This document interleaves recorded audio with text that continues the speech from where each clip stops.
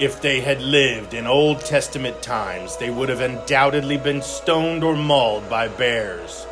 If they had lived in the time of Jesus, he would have rolled his eyes at them endlessly as he exorcised their demons. If they had lived during the Reformation, Martin Luther would have nailed his 95 Theses to their foreheads. But lo and behold, here we are, and somehow each of them is responsible for leading the church in a different way. There's Kendall, the youth minister and mustache expert. Hunter, the rookie youth minister with the hair of Absalom. Coach Rhodes, a pre-youth minister whose observations leave you wondering, why? And Brandon, who's abandoned his youth ministry roots and is now largely useless. It's the Practical for the Pew podcast. Yay! Thank you, Justin, our big voice guy.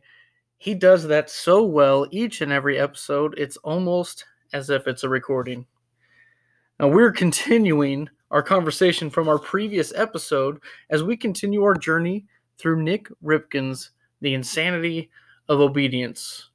In this episode, we're going to continue our discussion through our big takeaways, our big ideas from part one of that challenging book.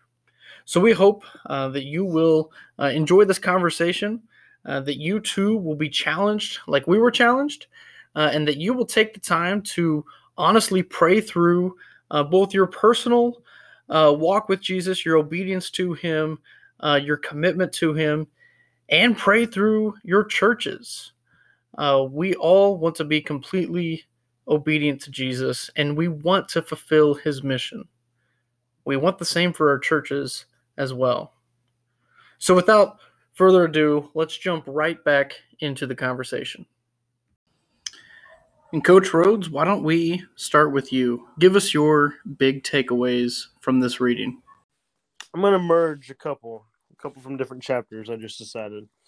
So this kind of piggybacks off the entire theme that we've been talking about, but in chapter 5 on page 57, there's a quote that says, "If you share your faith, you play a part in their deaths."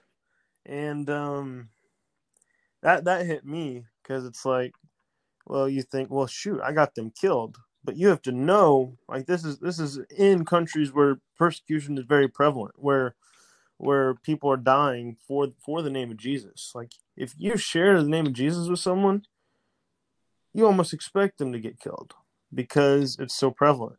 He's talking about witnessing in heavily persecuted countries.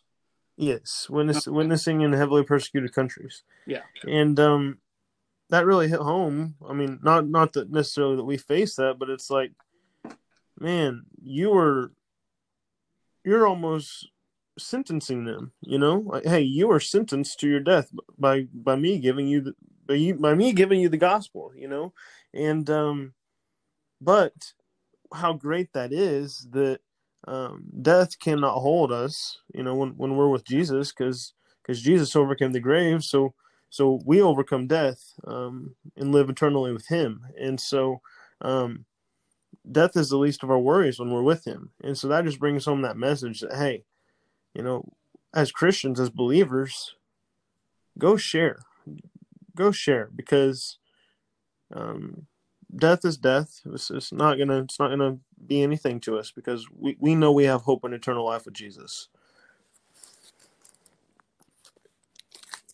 That reminds me of another quote that he has, and I don't have it right in front of me, but he says, basically, one of the greatest struggles for the followers of Jesus is to develop and embrace a biblical worldview. Which, you know, worldview, the way we view the world and function within it. If we really believe that death had no hold on us and that we were going to live forever with Christ, we would have a whole lot less fear and anxiety about talking to people about our faith. Like, if we honestly believe that, we would, I don't know, be a lot more intentional, more forward, more direct, whatever you want to say, with telling people about that. And I want to add to that. In James 2, your faith with deeds, right? Yeah. You can tell your faith by your deeds. And it also says in James 2 verse 19, good. Even the demons believe.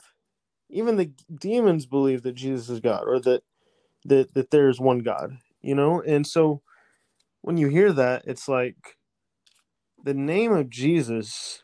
And Hunter and I have had this conversation before, because he had a class where they specifically talked about how powerful the name of Jesus is.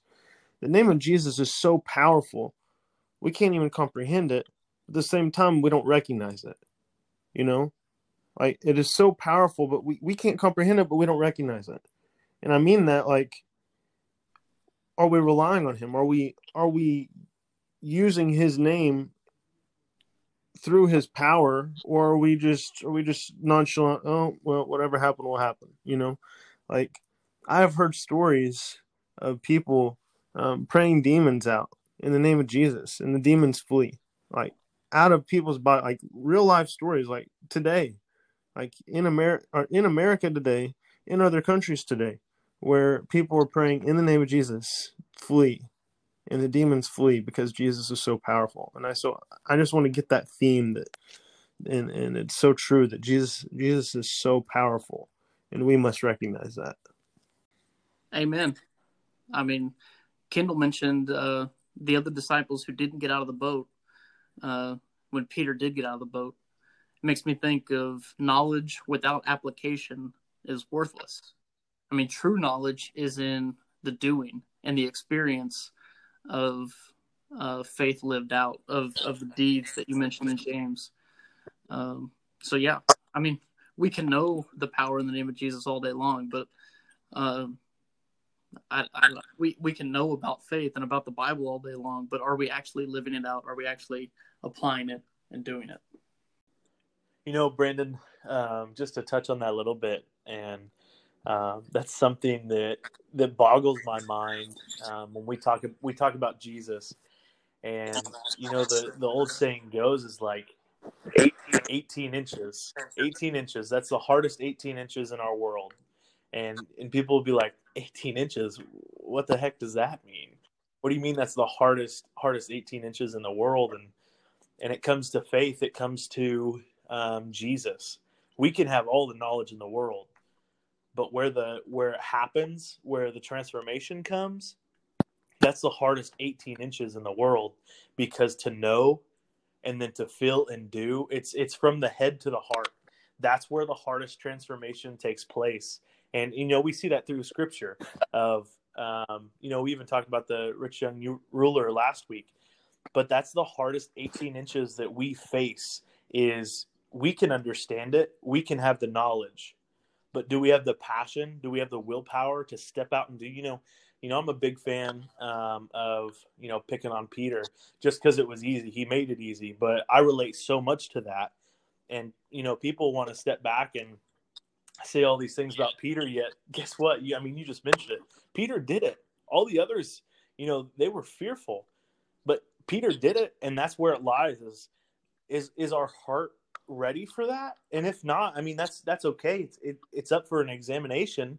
But we all start in a different spot, and that's a conversation to have. Don't think that we have all the answers out here, or we're so much further than you. For the people listening, that's not the case. We'll meet you wherever you're at. That's our job, to meet you there. And it doesn't matter if you've been a Christian for 60 years, you still don't fully comprehend it. Guess what? We can meet you there. And it really is just to go and do. So, all the things we can learn from Peter, it's definitely that, to just freaking step out and say, I'm going to try it. I'm going to let my heart kind of be softened and let that callous go, to say, Jesus, this is weird. I'm scared. There's a big storm, but I trust you. Let's do it. Let's see how powerful you are. And I love that. I love that about the way that Matthew mentioned it. Very good. Anything else you want to add, Matthew? I'm sorry. On this podcast, you're known as Coach Rhodes. Anything else you want to add, Coach Rhodes? I do have something else I do want to ask. It's kind of related. But it was mentioned in chapter 4, and it was about how house churches are the norm across the world. And so I just want your guys' viewpoint on what do you think about that? Like, because that's biblical, house churches are, and why we aren't doing that in America. Because I think that would help us in relying on Jesus in utilizing his power, is to go as a small body of like a group and go share together and go live life with others and see the miracles that are happening. And so my question is, how does that look here in America? Can I take this one? Yes, you may. Man, let me tell you what, this excites me to no end. What we see in Acts is they met together daily, breaking bread in their homes, pouring over the apostles' teachings, doing these things, praying, enjoying the fellowship. But they also met in a corporate setting in the synagogue. And so what I envision is a network. In America, we probably won't call them house churches. The tried and true phrase is small groups, whatever you want to call it. I love the aspect of meeting together. My group right now meets on my back deck. Sometimes we meet in the living room, whatever it is. 10 to 15 people, and we just open the scriptures and do that together. We share our discovery of God's word. We push each other. We try to pray for each other and keep each other accountable. And all that's great. I love that. I also love the fact that many lost people, many people who have been burned by the church, many people who don't feel good enough to come to the church, they're a lot more likely to come sit on my back deck than they are to come sit in a pew next to me. For whatever reason, the church is intimidating to people. It scares people. Or maybe they just think it's full of hypocrites and they don't want any part of it. But when it's a small group meeting in my backyard, they're willing to do that.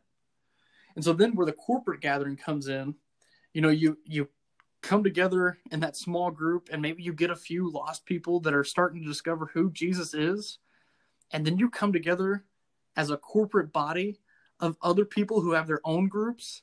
And it is a celebration of worship to God, because he is so good, and he is using a miserable sinner like me to further his kingdom. And so Sunday mornings, it is an all-out party, because God is using even us to do his work. And then when that lost person finally decides that they want to join that corporate gathering, it's an even bigger celebration, and the cycle just starts over, because then we chase down the next person. I love the house church idea. I just think it's semantics. We have to call it something different in America, but that's what I view it as. You guys can tell me where I'm right or wrong. I would love to add to it, but I think Brandon really crushed it. Okay, well, hey, Brandon, we haven't heard from you yet. What was something that stood out to you here in this part? Well, when we get to chapter 6, Ripken really hammers home the idea of the heart for the lost. He mentions the lost sheep in Luke 15.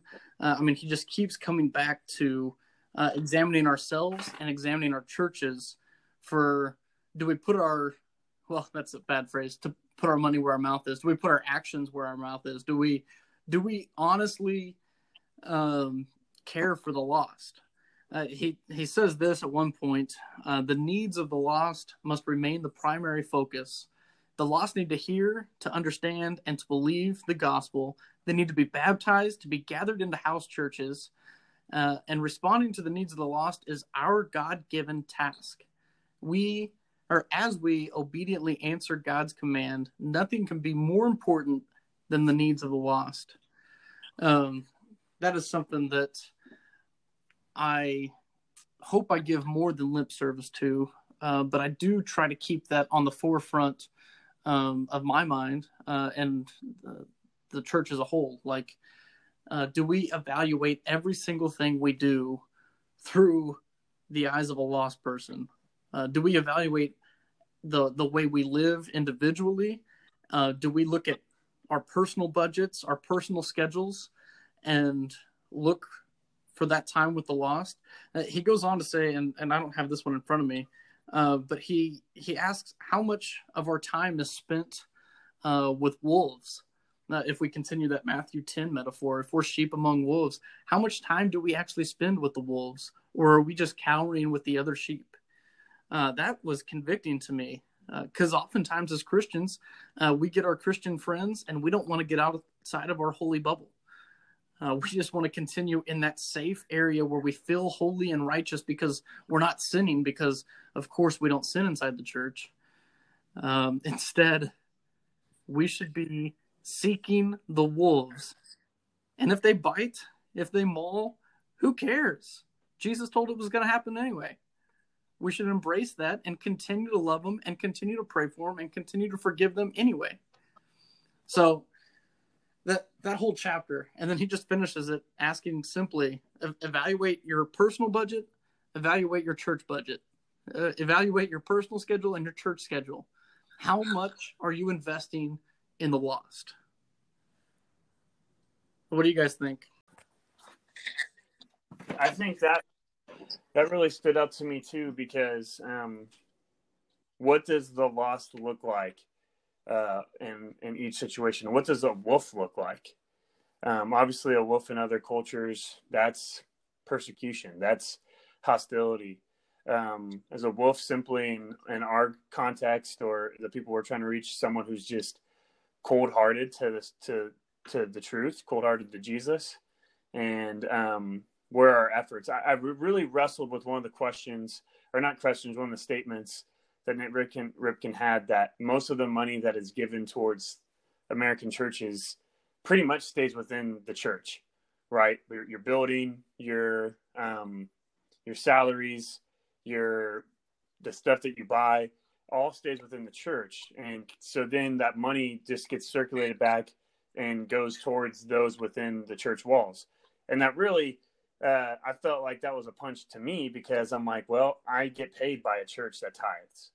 And, let's talk about my traffic tickets again. So, I get a traffic ticket. And this is a couple months ago. And I told one of my buddies at the church, and he made a joke with some truth in it. He's like, well, I guess my tithe went to your traffic ticket this week. And it ticked me off at first. And then I was like, he's not wrong. That my salary comes from those who give. And so I need to be a good steward and responsible of what is being given in the church. And that means my salary as well. So then I sat down that day, and that was a couple months ago, and I said, what do I need to do different that I am reaching the lost within what's being given to me, that my time is not being wasted? So I don't know how much any of these things help, but now every day I'm at an after-school program with 5th and 6th graders that are just tough. Every week I go to the schools that are just tough in town, and trying to be more involved in the community and not in my office, because I feel like my job is, they're making an investment in me, my church. My investment needs to be in my community. And I've been given that unique opportunity to do that, because I'm getting paid by a church to have that full time to do those things. And it's really made me look different at how do I be a good steward of what's been given to me. It's been a fun challenge, and it made me more responsible of how I take care of my time and my money. If that answers what you're saying, Brandon. What you said added a new layer of conviction to me. And I do want to be careful, because it is, and we might have even said this in our last episode, it's very easy to become self-critical or critical of the churches that we serve, that we love. And that's not our intention. Our intention is to push us to be better, to be more like Jesus. And sometimes, you have difficult conversations, and it is hard and uncomfortable. So I don't say this to slight anything, but what you were saying about your friend making that joke, what if Jesus is saying, oh, okay, so that money that my servants gave the church is going for, I don't know, let's just say carpet. That's a common joke that, we argue over the color of the carpet. But what if he's saying you invested in that, and right across the street, man, there's people who can't even pay their electricity bill. Yeah, I don't know. That is something I think we need to take more seriously. I don't want that to be a knock on the church at all. It's a knock on me. I wanted that to be a knock on me that, hey, I need to be better at what I'm doing, and maybe that can be an encouragement to all of us, that we can have these hard conversations and go, what do we really need as a church and as a people, as even a family unit, whatever our families look like, and what can we give? What can we obey God in, and giving and putting better efforts into other areas, and that starts with me and being honest with me, Hey, Oh, go ahead, Rhodes. Well, I just wanted to add in there. Last year when I went to this church camp in Colorado, the speaker named Matt Cody, he's at a church in Denver, and he said that they have, like, their small groups or whatever, and they would get together in their small group. They made a decision that, like, I don't know if it was every month or every couple months or so, they'd sacrifice something in their daily life, like maybe that's extra Coke, or maybe it's whatever whatever it may be that you're spending money on, and they would put that money together, and once they at the end of whenever it may be, they'd pray, hey God, help us use this money for your king, to give to someone that's in need, and God would always provide. And he, like, it might be someone's water bill, or it might be something simple as that. But hey, let's use this money to help someone else. God, how can we use this to help someone else? And so I just think that's a very practical way, whether it's in your small group or in any small group, that hey, let's sacrifice something that we get on the norm that we don't necessarily need. And we can use this money to go to God's kingdom and to go make a difference in someone's life. That is a really cool idea, and I hope to steal that someday soon. I mean, in my personal life, when I give stuff away, whatever I give away has less control on me, less control of my heart, whether that's money or possessions or whatever. So as a church, one of the common complaints of the American church as a whole is that we're very consumeristic. And like you brought up, Kendall, our budgets reflect that. They're so inward focused. So if we were more intentional with giving stuff away, whether that was normal tithes and offerings, or if as a church, if we practiced what Rhodes was just talking about and gave up something as a church for a month and collected all that money and gave it away, man, that might radically change us and make us less consumeristic and more outward focused. Hunter, you have any thoughts? I mean, I had a thought on what you're talking about, but I don't want to drastically change where we're at. So, if anybody else had something specifically on this topic, no. Well, we can transition into final thoughts then, if you'd like to.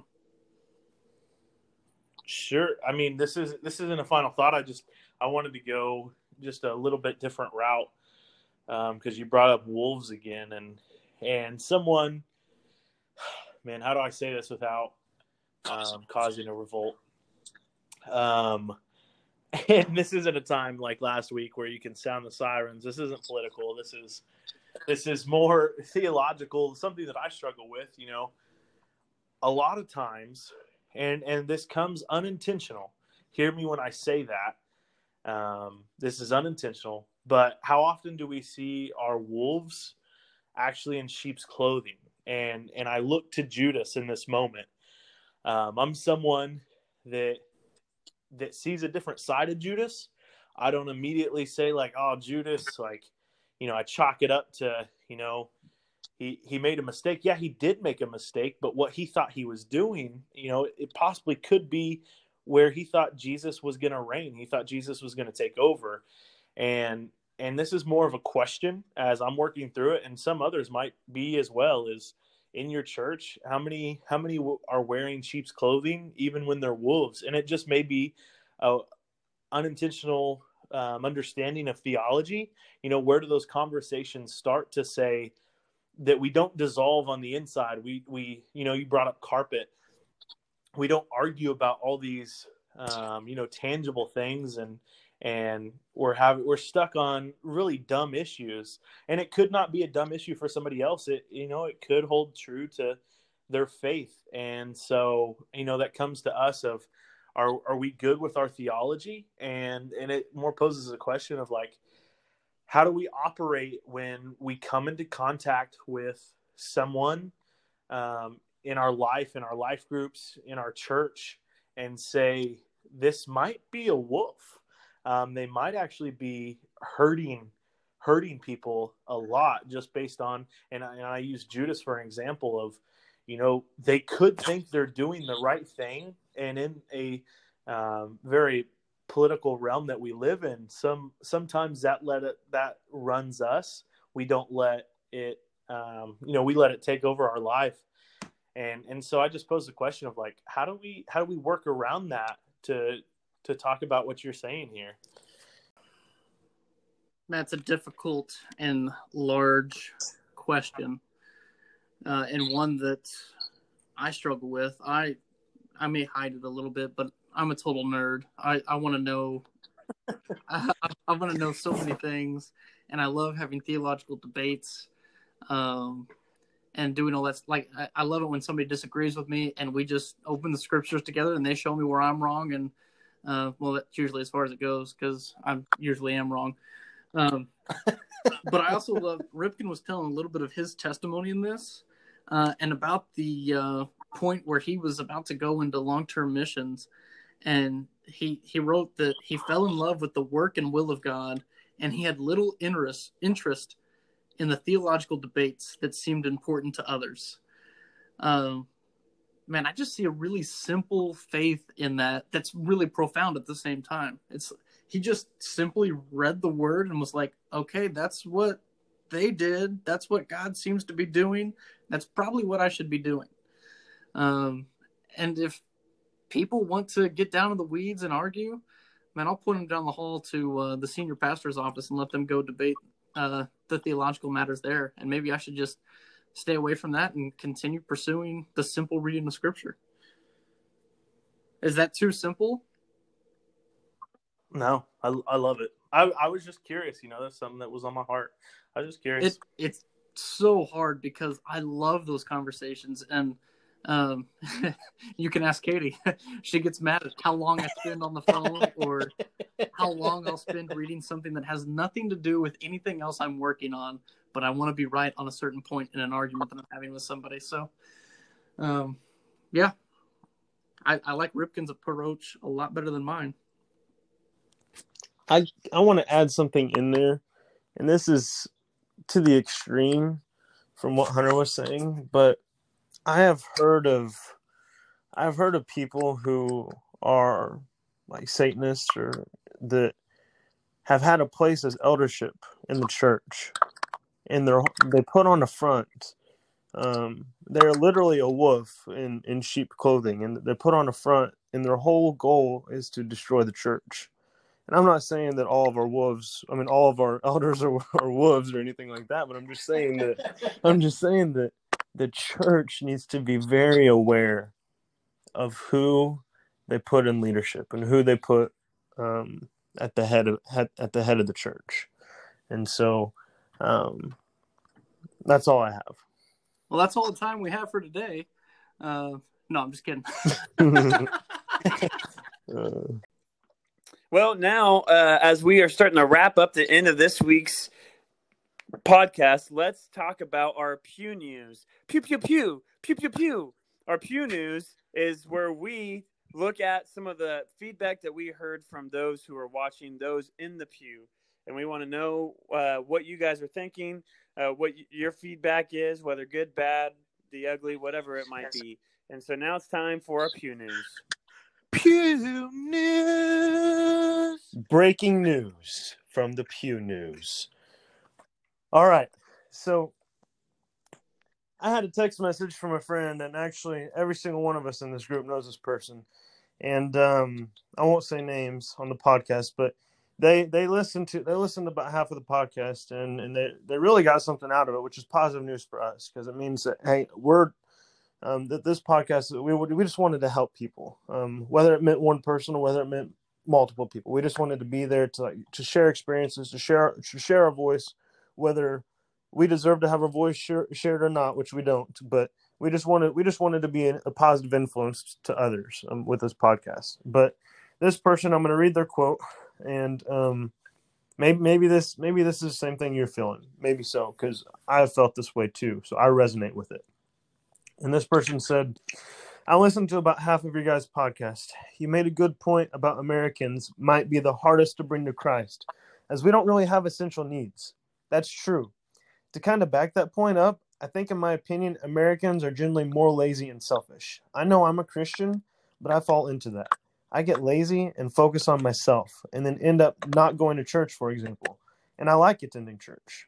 Things that take an effort like that, I typically don't do. Not because I don't believe in Jesus, not because I don't want to go to church, just simply I get selfish and lazy in the present moment. Things that take less effort, like praying and talking to God, I do daily. I would say most Americans struggle with that, but I know for me, for sure, I struggle with being lazy with my effort and being selfish in that it prevents me from doing what I know I should be doing.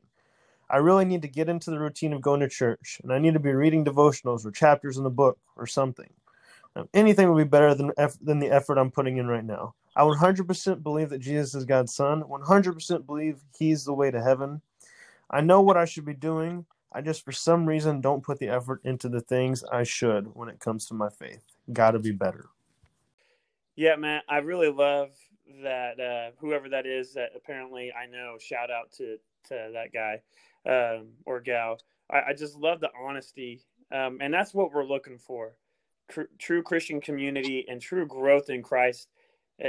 Just being honest with one another. We don't have to agree on everything. We just got to be honest and willing to grow with each other through the hard things. And definitely some of the things we've talked about so far these last 2 weeks is hard.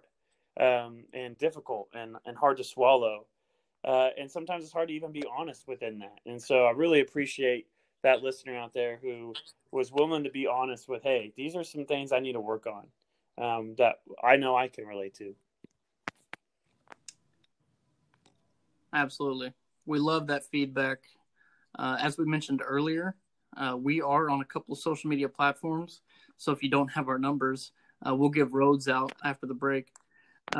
Hey, but on amen. Twitter and Facebook, you can follow us at Practical Pew, and you can always leave comments and do stuff like that there. But really, I think that's another wrap on episode 2 and 3 for the Practical for the Pew podcast. So for Hunter, Kendall, Coach Rhodes, I'm Brandon, and as always, we want to say thanks for listening, Mom. And I think that illustrates it a lot for a lot of people. Because in my life, I got to be better too. And your guys' lives, you got to be better too. And the only way we can do that is by being obedient to Jesus, like we talk about over and over and over again in this podcast, by surrendering our lives, surrendering everything we have to him, and saying, "Hey, this is all yours. This is yours."